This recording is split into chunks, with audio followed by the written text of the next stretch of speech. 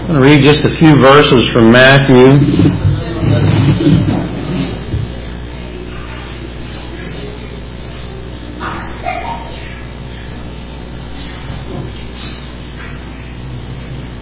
And out of respect for the Word of God, let's stand. Matthew chapter number 2. The Bible says, "And when Jesus was born in Bethlehem of Judea in the days of Herod the king, behold, there came wise men from the east to Jerusalem, saying, Where is he that is born King of the Jews?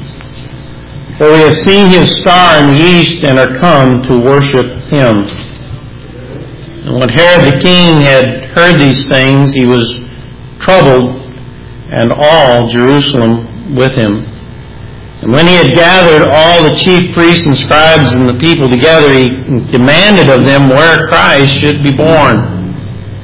And they said unto him, In Bethlehem of Judea, for thus it is written in the prophet, written by the prophet, And thou, Bethlehem, in the land of Judah, art thou not least among the princes of Judah? For out of thee shall come a governor that shall rule my people Israel. And Herod, when he had privily called the wise men, inquired of them diligently at the time the star appeared. And he sent them to Bethlehem and said, Go and search diligently for the young child, and when ye have found him, bring me word again, that I may come and worship him also. And they heard the king, they departed, and lo, the star which they saw in the east went before them until it came and stood over where the young child was. When they saw the star, they rejoiced with exceeding great joy. Let's pray. Father, we just thank you for this day. We thank you, Lord, that you have made this day for us. And Father, for a day to worship and honor you, and Father, to know more of your will. And Father, with the grace that is available, Father, to not only love you, to do your will, and Father, that we would be all that we should be for ourselves, for others. I pray that you just bless our time in your word and prayer. Bless those that couldn't be here for various reasons, Father. Strengthen them that they be able to come back, and be with those, Father, that need to be here and are not. Strengthen us, Father, to be the best example, encouragement to them. In Jesus' name, amen. You can have a seat. Story that we often hear this time of year is and preached on, taught on, and the fact that it's one that is in the Scriptures, only really mentioned in the book of Matthew, I believe. And but it is an important one, I think, because it has several aspects of it. It talks about how that they followed this star. I believe they saw this star not only in the night but during the day. And interestingly enough, no one else noticed it or recognized it as important. And yet these were called wise men. And I think for that various reason that they understood that something spectacular was happening and exciting was happening. And yet, when you read down through here, you see not only they came to worship him, and the Bible says that if a true worshiper worships the Lord in spirit and truth, and so they had come to do the will of God and worship the King of Kings. But notice, I guess, the thing that brought, when I read it, was that what came to my mind was not only was Herod concerned about it, but it says all of Jerusalem with him. All of Jerusalem with him. You know, this is the place that was called Salem, meaning the place of peace, and yet they were troubled. I don't think it was a good troubling. They were troubled in a wrong way. And I guess I want to take off of that as today is that actual preparation that we have as believers for and we look forward to Christ's return. All right? We should be looking forward to it. Often said that He could come any time. We're not waiting on certain things to happen in the Scriptures. Is that He could return. The disciples even then looked for the Lord's return. In Thessalonians, they were even warned at that time. They thought the Lord was going to return. And so it is something that is something that Christians do, is they do look for that, and should be looking for that, I guess in a positive way, and it's something that they're, and at any time you're ready to go be with the Lord. So take your Bibles and turn with me to the book of Jude.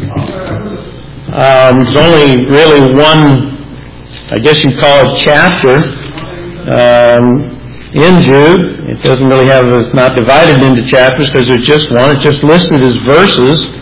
And it's an interesting, I think, book that really,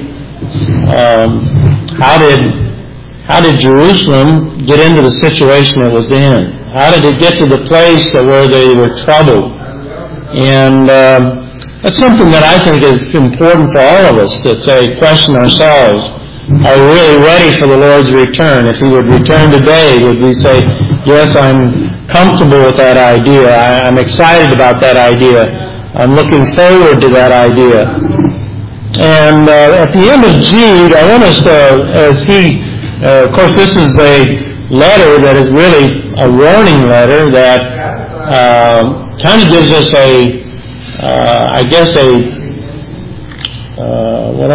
kind of a warning that, not to fall into some kind of apostasy or sin. And as he ends this letter, he finishes it up by, in verse number 19, we're going to kind of take this backwards because I want you to see basically how to maintain the right relationship that I think the Lord would have us to have. In verse 19 it says, "And these be they that separate themselves sensual, having not the Spirit," capital S. "But ye, beloved, building up yourselves." This is the difference. It's a requirement to give a series of building up yourselves on your most holy faith, praying in the Holy Ghost. Kind of that Spirit-filled, Spirit-controlled life. He says, keep yourselves in the love of God. Now, I think I guess I look back on that thing that we read, scripture that we read in Matthew, that somehow they were troubled.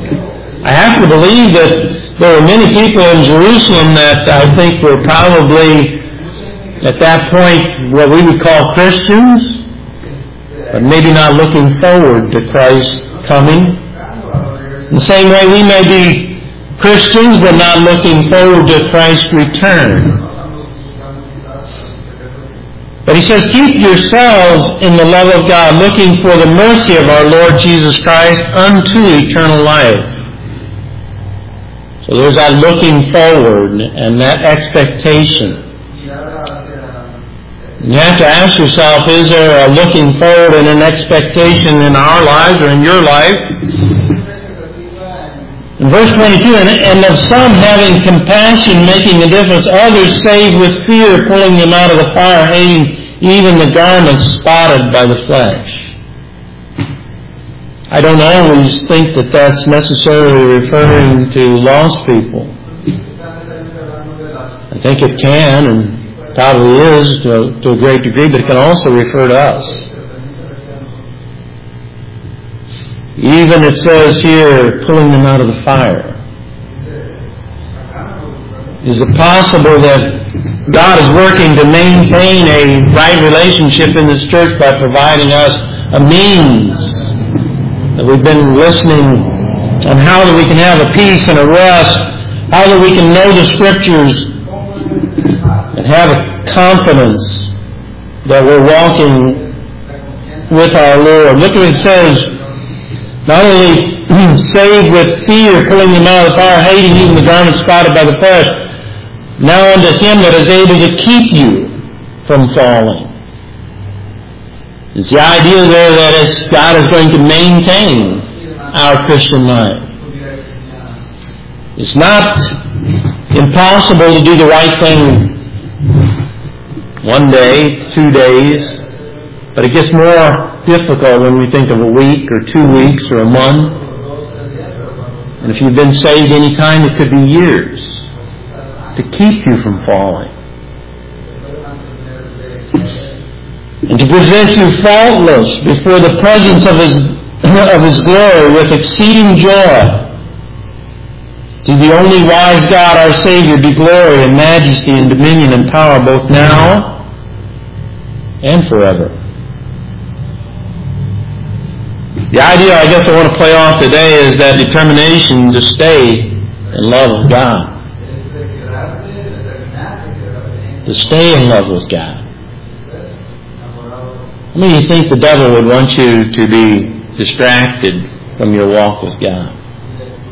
How many of you think he wants you to take a little side track in your love for God? In verse number, so we'll read down through, we're going to look through some of the things that he mentions here. The very first thing he mentions, if you follow through, it says in verse 1, he says, Jude, the servant of Jesus Christ, the brother of James, to lead them that are sanctified by God the Father and preserved unto Jesus Christ and called, mercy unto you and peace and love be multiplied. Beloved, when I gave all diligence to write unto you this common salvation, it was needful for me to write unto you and exhort you that ye be earnestly contend for the faith which once delivered unto the saints. I think contending for the faith is not only contending for the well-being of others, but really contending for yourself. You think about staying in love with the Lord Jesus Christ, you think of Jude here, and often said that Jude actually was the brother of James because James was the brother of the Lord Himself. You say, well, why didn't he mention that if that be true, that he was actually came out of the same family with Mary and Joseph? I think humility. One of the hardest things, I think, to stay in love with the Lord is the fact that we have a certain amount of pride. It seems like in all my life, it seems like I never really get a complete victory over pride. And yet I know it. I've preached on it and I've taught on it myself. Because humility is a very powerful thing. When you are humbled by God and God is working in your life in amazing ways, it does humbling things to you. You're humbled. The Bible says that we're to be humbled under the mighty hand of God that He may lift you up. And so we have Jude here writing this letter, I believe, a very humble man. Even though he was the Lord's brother, we know that at the beginning, that his brothers and his family basically rejected his to be the Son of God. Somewhere along the line, God changed His mind. Sometimes we have to look back on our own life and look at how that many ways that we have done the same thing. In some ways, in some way or form, we have turned our back on the Lord. In the right way, it's not really wrong to remember that. If it keeps us humble, it's a good thing. If it keeps us looking to the Lord, it's a good thing. In verse number 4, he says that we're in contending for the faith. There's a lot of ways that we can do that. He says that certain men crept in unawares who were before ordained in this condemnation, ungodly men turning the grace of our God into lasciviousness, denying the only Lord God and our Lord Jesus Christ. I often wondered what it really means to deny the Lord and as a Christian. We can understand, we can see it outside our circle and see people that we've witnessed to, or individuals in different denominations or beliefs, and how they deny Christ as is written in the Word. How does a Christian do that? How do you do it? How do I do it?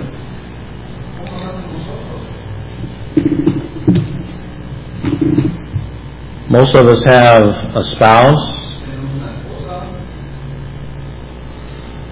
How many of you think it takes the grace of God to be a husband? Or to be a wife?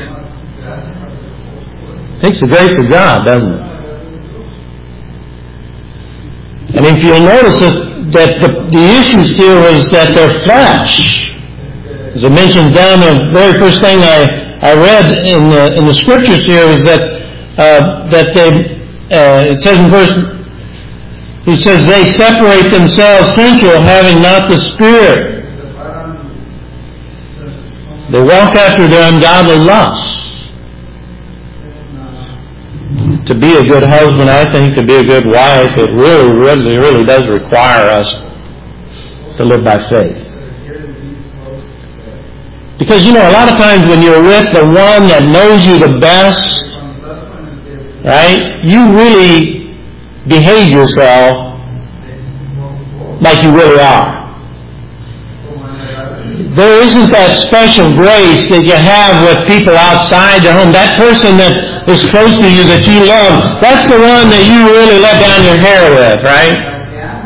That's the one that you are really going to speak as you really are. But why shouldn't there be the grace of God for them? Does it take grace? If we're going to contend for the faith, then we've got to say, listen, I've got to behave myself the same way I would with those ones that's most familiar with me as ones that are not as familiar. So you have to be a godly spouse. Otherwise, we are in the same, we're not contending for the faith, and we're not allowing the Lord to work through us and basically denying Christ. Right? If we allow ourselves to behave ourselves the way we feel like we want to behave, then we are fulfilling the lust of the flesh. We can't afford to do that. It also requires us to be a godly father and a godly mother. Same thing can happen there. Your children can know you and know how you are, and we can behave ourselves not in the way God intended us to be with our children, but the way our flesh wants to act out. How many know what I'm talking about? We're not really listening to God. God, what is your will? How should I handle this? We're not praying and pursuing God's mind, God's heart. We're going on what we are comfortable with. If we're going to contend for the faith, we have to be a godly spouse. We need to trust God to be the godly father and mother, and it can also go the other way. We expect our parents to accept us just as we are. Accept our failings and our inconsistencies as a son or a daughter. But really, if we're going to contend for the faith, then as a son, we should be a godly son. Or we should be a godly daughter. We say, God, how is it that I'm supposed to be with my mom? And how am I supposed to be with my dad? How would you have me to behave myself? Because I'm going to contend for the faith. It's very easy for me just to be myself in front of my mom or my dad. But really, I need to be what God wants me to be. Though they may accept me as I am and be willing to overlook my faults, listen, I have to contend for the faith.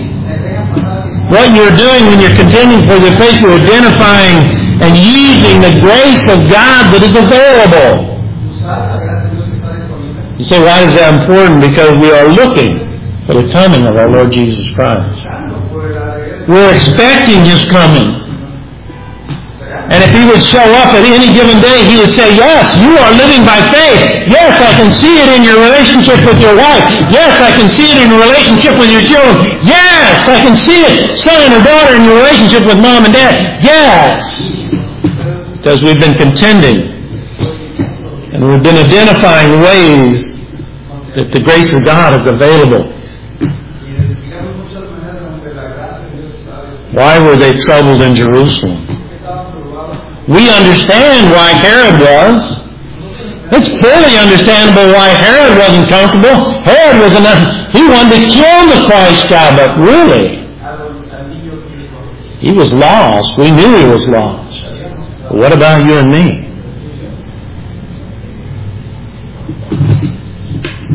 Thirdly, if we're going to be those that contend for the faith and use the grace that's available, then we're going to actively participate and support. And this is a big one. This dovetails with what we've been teaching and what we've been learning in our verses. It says, by your love for one another shall all men know what? That you're my disciples. Does it take the grace of God to be what we need to be for one another? Doesn't it? Doesn't there a part of us that wants to respond and act in the flesh and be kind of selfish and self-centered?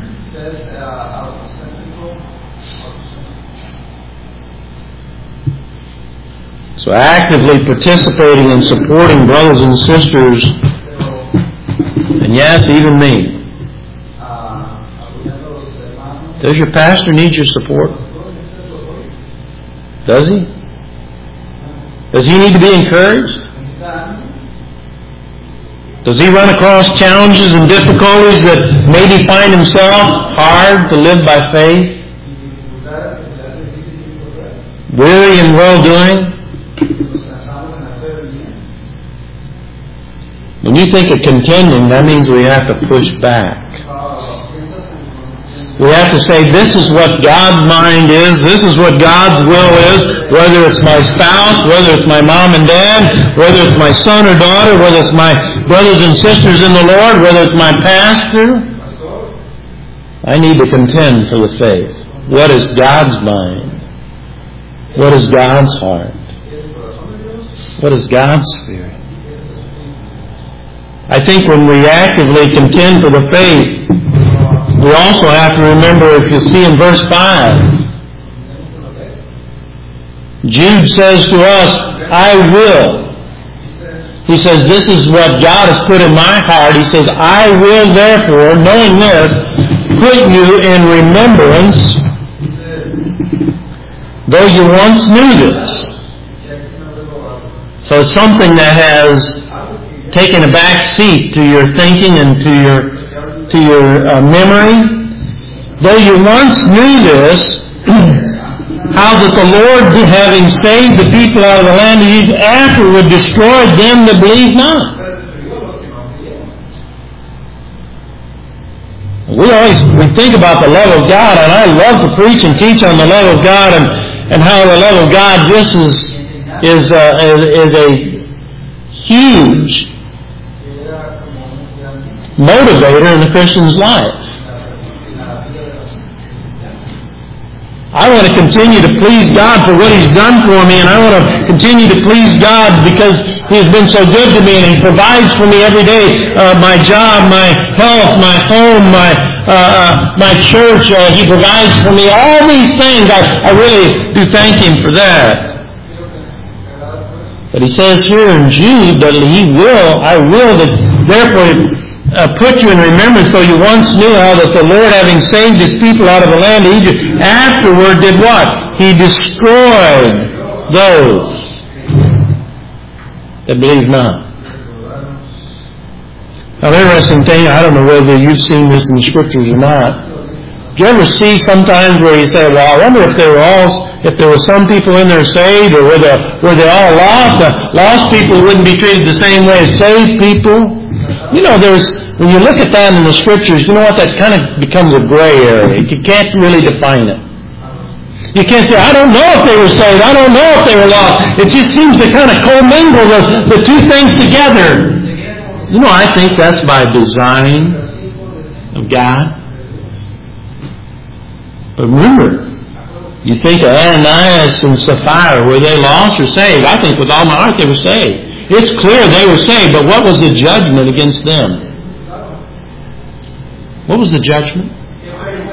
Death. A sin unto death.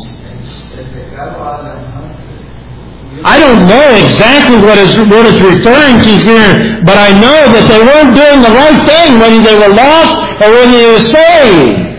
They weren't doing the right thing. They fell from what? Faith. And they didn't continue to maintain that where they needed to be, whether it's Ananias or Sapphira or Paul or Saul. Whatever it is, they fell from faith. We like to think, when we read Jude, we think, well, that's always referring to the other people. How many know we do that to ourselves? That's never referring to me. That's never referring to us. Is it or is it not? Who's Jude writing this to? Is he writing it to lost people or is he writing it to saved people? Is he writing it to the church or is he writing it to the unchurched? Remember, those that fell from faith.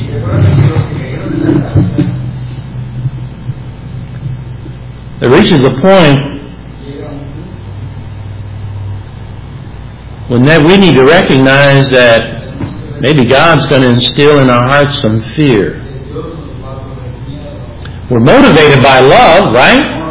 I mean, that's what really brings us to our knees and helps us to understand that God loves us and died for us and paid the sin. But listen, there's also the other side of that judgment.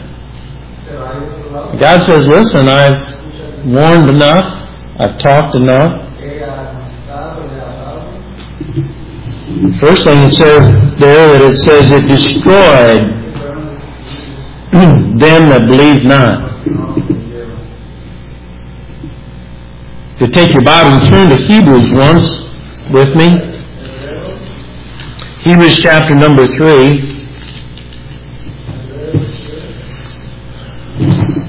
Gives us, I think, another commentary.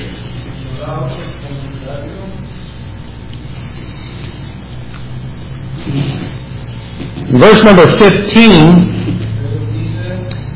it says, while it is said, today, if you'll hear His voice, harden not your hearts, as in the provocation. For some, when they had heard, did provoke, howbeit not all that came out of Egypt by Moses.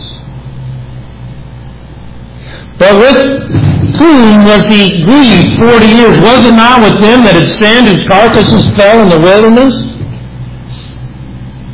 And to whom he sware,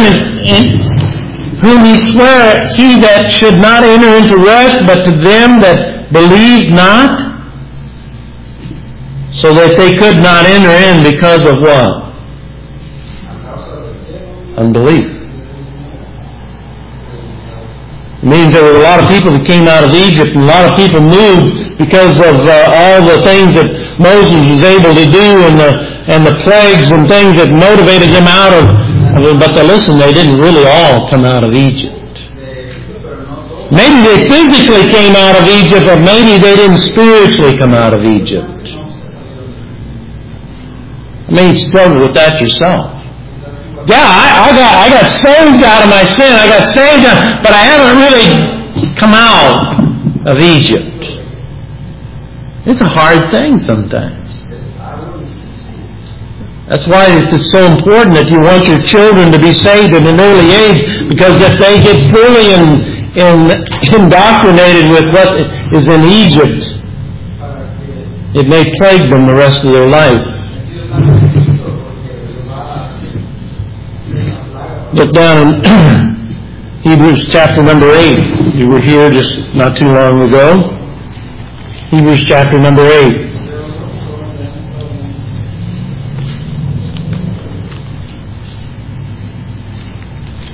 in verse number 7. He says, for if the first covenant, remember we taught on this, for if the first covenant had been faultless, then should no place have been sought for the second. For finding fault with them, he said, behold, the days come, saith the Lord, when I will make a new covenant with the house of Israel and with the house of Judah, not according to the covenant I made with their fathers the day when I took them by the hand to lead them out of the land of Egypt, because they continued not in my covenant. And I regarded them not, saith the Lord, for this is the covenant that I will make with the house of Israel after those days, saith the Lord. I will put my laws into their mind and write them in their hearts, and I will be to them a God, and they shall be to me what? A people. So if we're thinking that we don't want to fall from this place of faith that God has given us, that we want to contend for the faith that God says we can contend for, we don't want to fall into the judgment and be destroyed because of unbelief one way or another. We have an amazing thing called the Word. How many of you realize that this is really, to have the written Word in our home is really a supernatural phenomenon. This was not always in our world. God has made it available for everyone. We have Brother O has been challenging us and doing everything that he can possibly do to see how important it is to memorize Scripture. We have this, what's that thing called? Flashcard machine. You can actually use that to help you with that as a tool. But the idea being there is that he says, I will write them in their hearts. You say you want to contend for the faith, you don't want to fall, then the idea there's an amazing grace attained by His Word. Faith cometh by hearing, and what? Hearing by the Word of God. If you feel weak and you feel challenged and you feel tempted, the idea being there, listen, we have a grace that is available through the Word. God will write it in our hearts. We'd be like that tree planted by the rivers of water to bring it forth.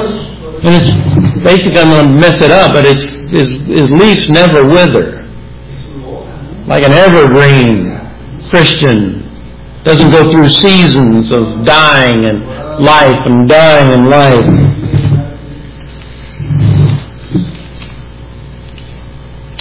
Hebrews chapter number 11, verse number 24. Hebrews chapter number 11, verse number 24. The Bible says, by faith,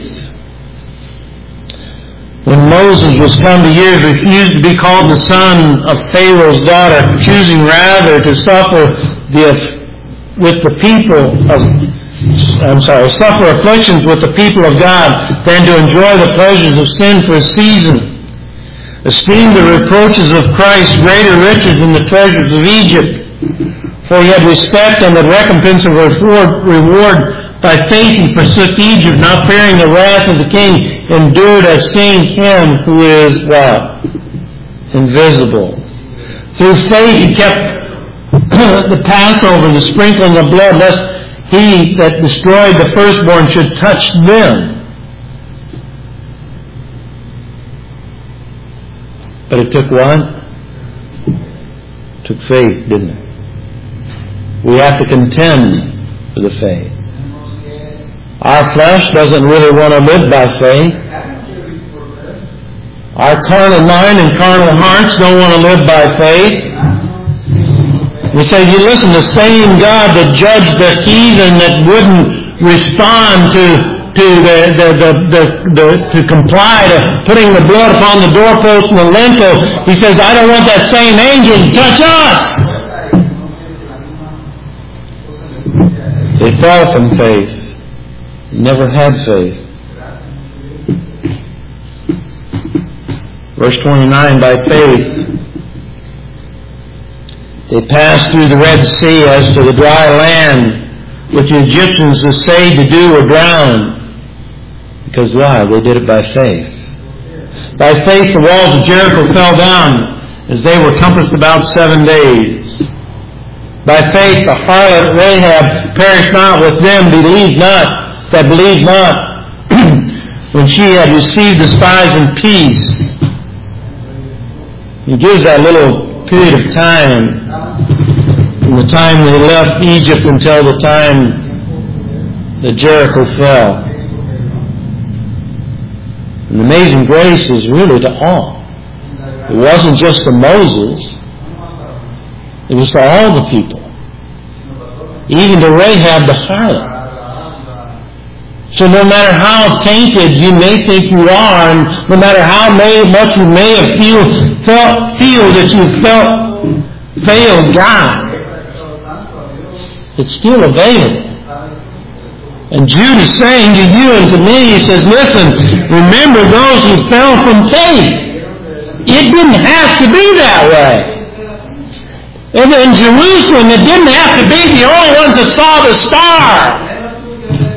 It was the wise men. It didn't have to be that way. It doesn't have to be that way.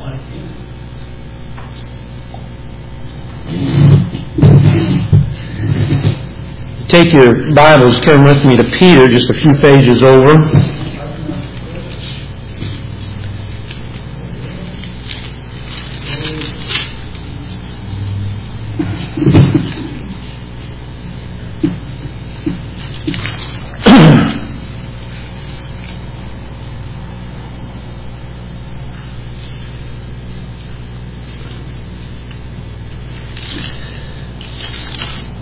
Get the right Peter here. Hang on just a minute.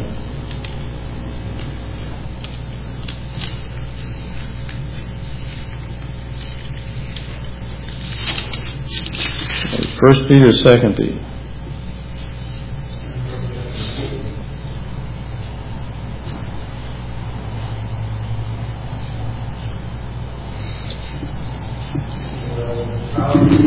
Second Peter chapter 1.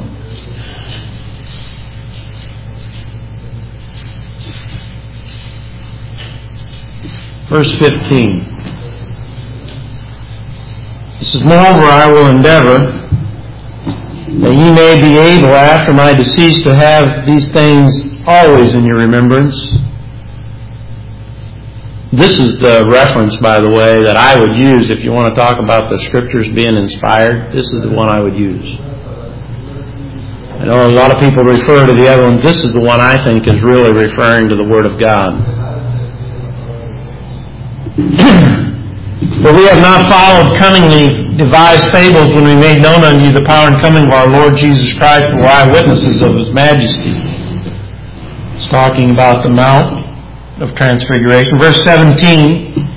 For He received from God the Father honor and glory when there came such a voice of excellency and glory. This is my beloved Son, in whom I am well pleased. This voice which came to heaven we heard when we were with Him in the Holy Mount. That was a present experience that they had. Amazing one, to say the least. They heard a voice come from heaven. They were eyewitnesses of His majesty. He was transfigured, if you remember. He was with Elijah and Moses. In verse 19, we have a more sure word of prophecy, wherein do you do well that you take heed unto a light. Remember Jesus say, I come as a light into the world? As a light that shineth in a dark place, and there what? The day dawn and the what? The day star arise where? I don't know if I'm fair to make an assumption here. I'm a little careful. But I believe when the wise men followed that star in the east, it was a day star. Day and night they could follow that star. You and I, when you think about what it's saying, it says we have a more sure word of prophecy. That you do well, that you take heed to it as a light that shineth in a dark place. Is our heart desperately wicked? Who can know it? Knowing this first, that no prophecy of the Scripture is any private interpretation. That means the Holy Spirit of God guides you into the right understanding. And it becomes inspired for you. For the prophecy came not in old time by the will of man, but holy men of God spake as they were moved or inspired by the Holy Spirit. Again, do you want to fall from faith? Do I want to fall from faith? Do we want to not make it to the end of the time in which God intended for us to make it? It's an amazing grace that God gives us not only to have His Word, but an amazing grace to maintain His Word and live out His Word.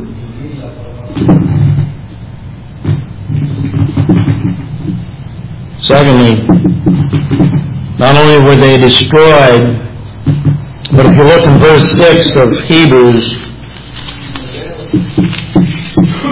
I said Hebrews, Jude,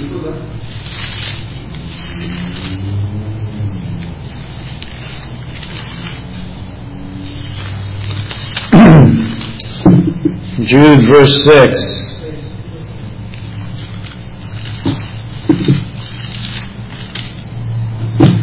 The angels which kept not their first estate. Second example he gives us here. Well, what was their first estate? What was it? They were with God, right? They were in the presence of God. They seen the multitude of who God was and all of His glory. You say, how? You ever think about that? How did they get to the place that they left their first estate? Who influenced them? Who affected them?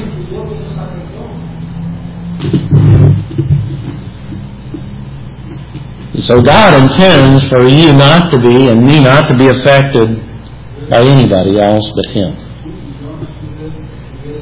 That's the bottom line. Yeah, he could have said, well, Satan, you're not going to go in, you're not going to tempt them, you're not going to affect them, you're not going to challenge them, you're not going to turn them away from me. He didn't allow that, did He? The same thing is here. Was Jesus tempted? Could God have kept Satan from tempting His only begotten Son? Could have. But did He? Nope. But what did Jesus do to maintain His faith? He knew the Word, didn't He? And even when Satan and the devil himself tried to challenge Him with Scripture, did He maintain a faithful course? Now ask yourself, can we, as believers, maintain a faithful course, staying in the love of God? Listen, let that ring in your ears. Jerusalem did not stay in the love of God. Is it possible that you and I can miss the mark and not stay in the love of God and be judged as unfaithful as the angels that fell? Instead of having great favor, have great shame.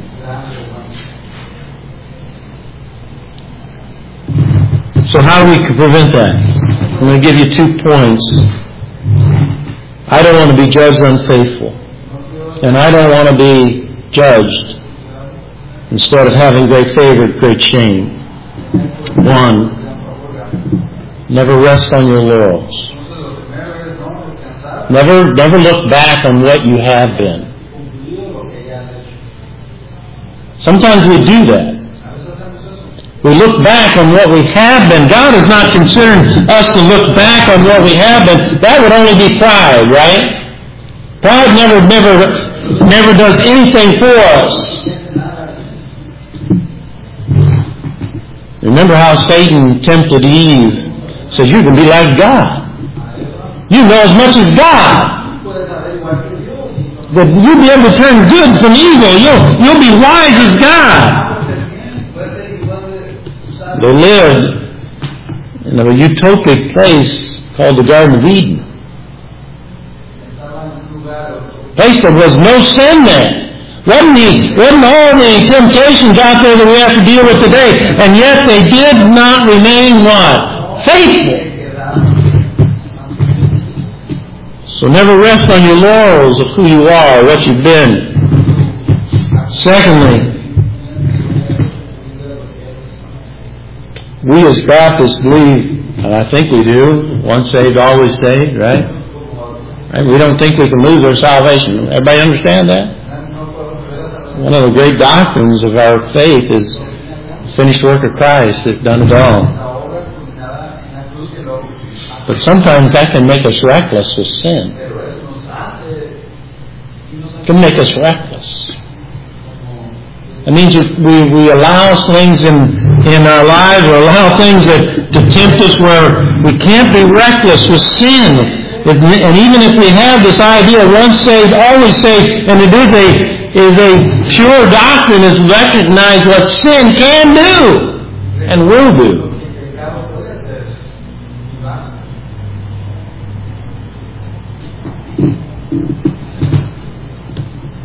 All right, we're going to wind this up. Verse 7.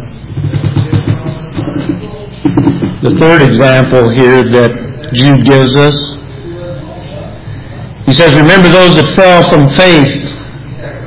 He gave the example of the Israelites that were destroyed, that came out of Egypt but really didn't come out.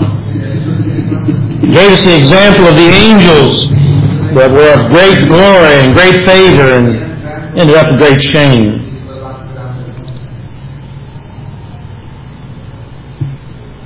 In verse number 7 it says, even as Sodom and Gomorrah and cities about them like manner giving themselves over to fornication, going after strange flesh, are set forth for an example of suffering and the vengeance of eternal fire.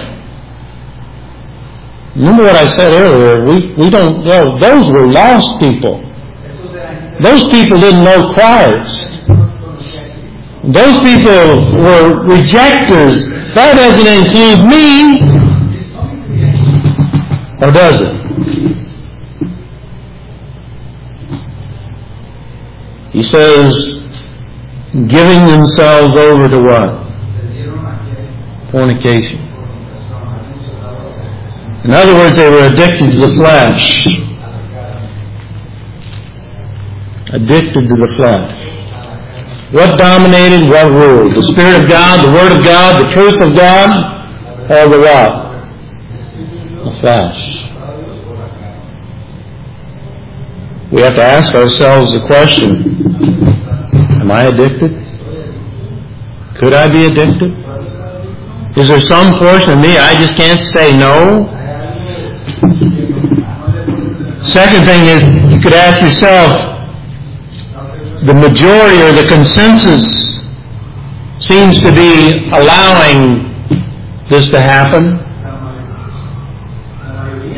It's amazing to me is that I grew up in a time when if you didn't marry the person, you just didn't live with somebody. I don't remember the time that was just unheard of. You just didn't do that. I have people now, I know, that consider it, that are older than I am, that grew up in that same generation, now consider it okay. Now justify it. Well, what changed between then and now? What changed? It's socially acceptable now. The consensus or the majority says it's okay. It seems less guilty. Because why? Well, not only is Sodom doing it, Gomorrah, but the cities like around about them are doing it.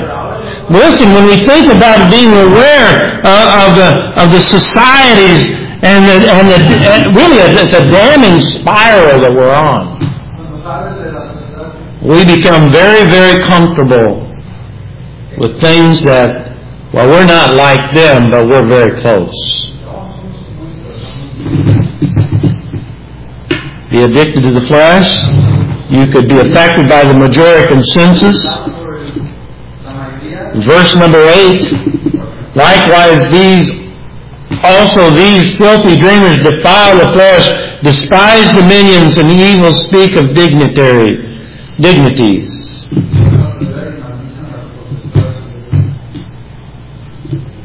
Understanding that this Sodom and Gomorrah and the cities round about, they had overridden their conscience. One of the best gifts we have as whether a believer or non-believer is we have a gift of the conscience. How many know what I'm talking about? If you've got a gift of the conscience, your conscience is like a how do they say that? Gyroscope? Not gyroscope? No.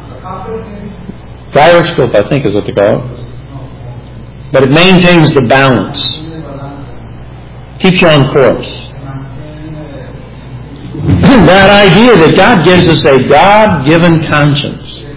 And if you're a Christian, it's even better yet because it's adorned with the Word of God. Even lost people have a conscience, but listen, they don't have the Word of God adorning it. Listen, the idea there of it being is that we can get caught up in that spiral down, and we want to thank God. We get up every morning and thank God that our conscience, by the work of the Holy Spirit, goes in there with a candle and lights it and takes a look and says, here, there, looky here, over here. No, that's not right. You shouldn't have said that. You shouldn't have looked at that. You shouldn't have done this. Isn't it good to have a conscience? But remember what can happen to a conscience. Remember what it says, you can sear a conscience.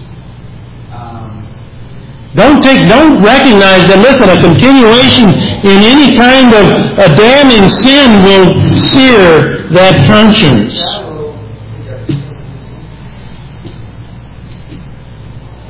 It says they despise dominions.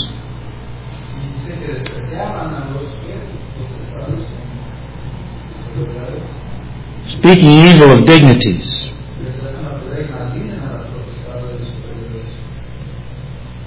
You know that we all have authority in our life. The young person has mom and dad. In the church we have one another. Of course, me, your pastor as well. It's not a dictatorship, is it? God's over us, right? Notice here that it says they're comfortable with speaking against those in authority. They get comfortable. Let me help you out here just a little bit. You know, if it's never right to speak on those with authority, how often does it happen when we go home and we're with our family, with our spouse, we speak against authority? We think we can do it there. Am I right? We think we have a legitimate right because we're one flesh and I really got... That's never right. Remember the Michael that says here in verse 9, the archangel, when contending with the devil, disputed about the body of Moses, durst not bring against him railing accusations. Was it true?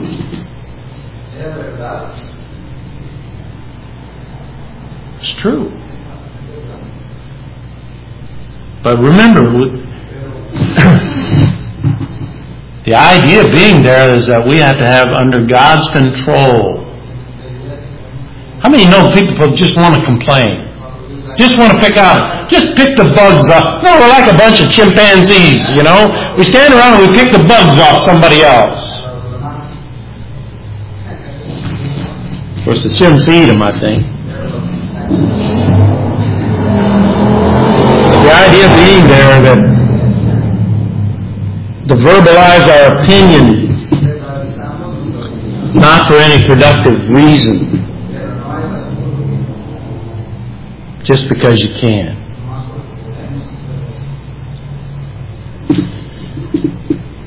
Last but not least, you wonder how Sodom and Gomorrah and the cities around got to where they were at. Look at verse 9.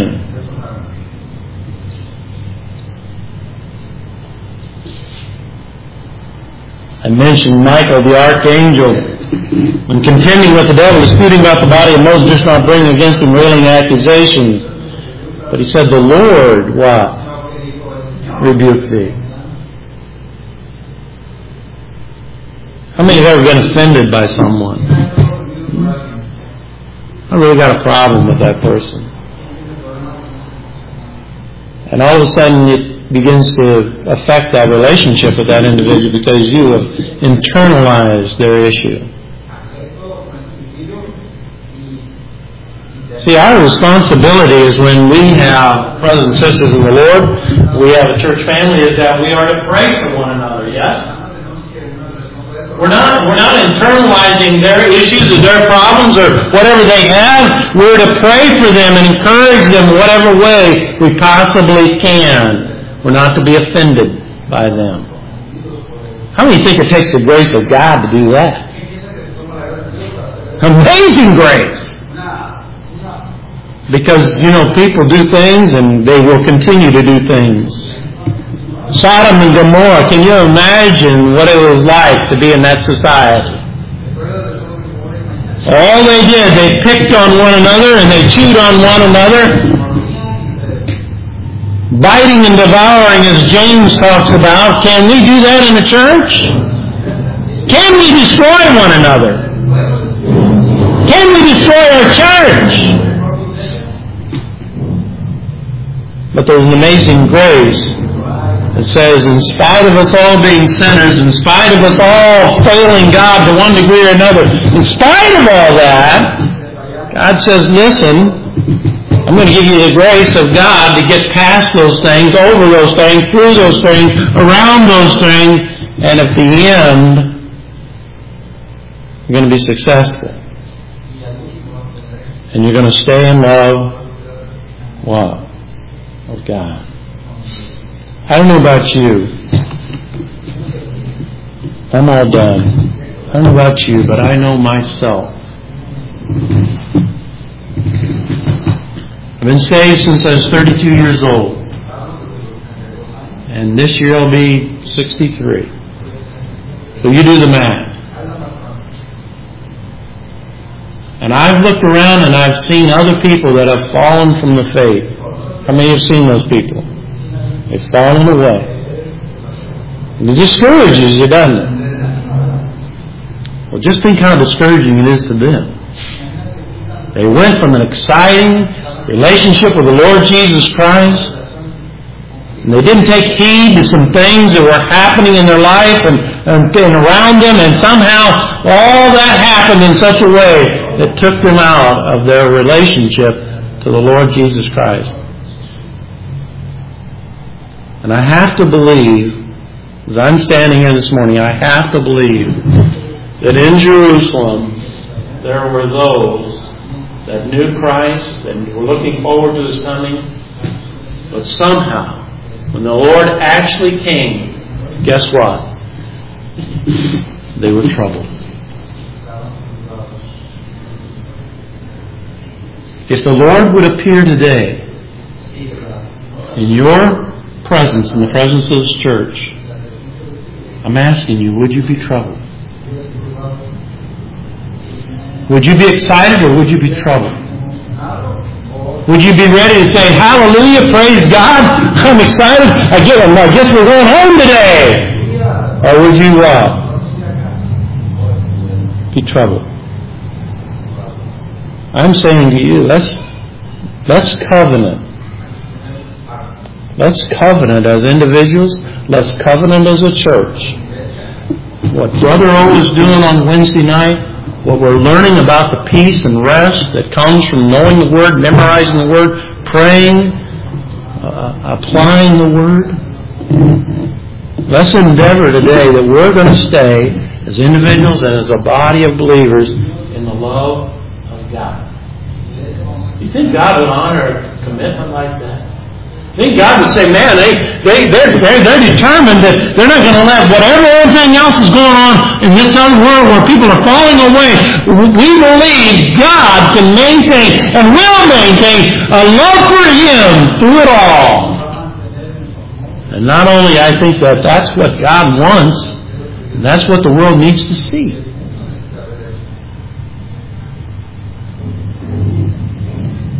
It's either that or what? What's the choice? Of falling away. It can happen. It can happen to you. It can happen to me. Let's ask ourselves, let's stay in love with God today. I'm going to contend for the faith. I'm going to use the graces that God has made available, and I'm going to practice that with whoever I'm with and wherever I'm at. Let's stand as we close. Heavenly Father, we just thank You that, Lord, You intend to be our Savior our entire life. Saving us, Father, from the examples that we've seen in the Scriptures, whether it be the people that were in Egypt that didn't come out. Father, whether it be the individuals mentioned last, Father, the Sodom and Gomorrah. Lord, the angels that left their first estate. Father, Your intention is that it doesn't have to be shame. It doesn't have to be failure. It doesn't have to be that we fall away. And Father, we can look as excitingly for Your return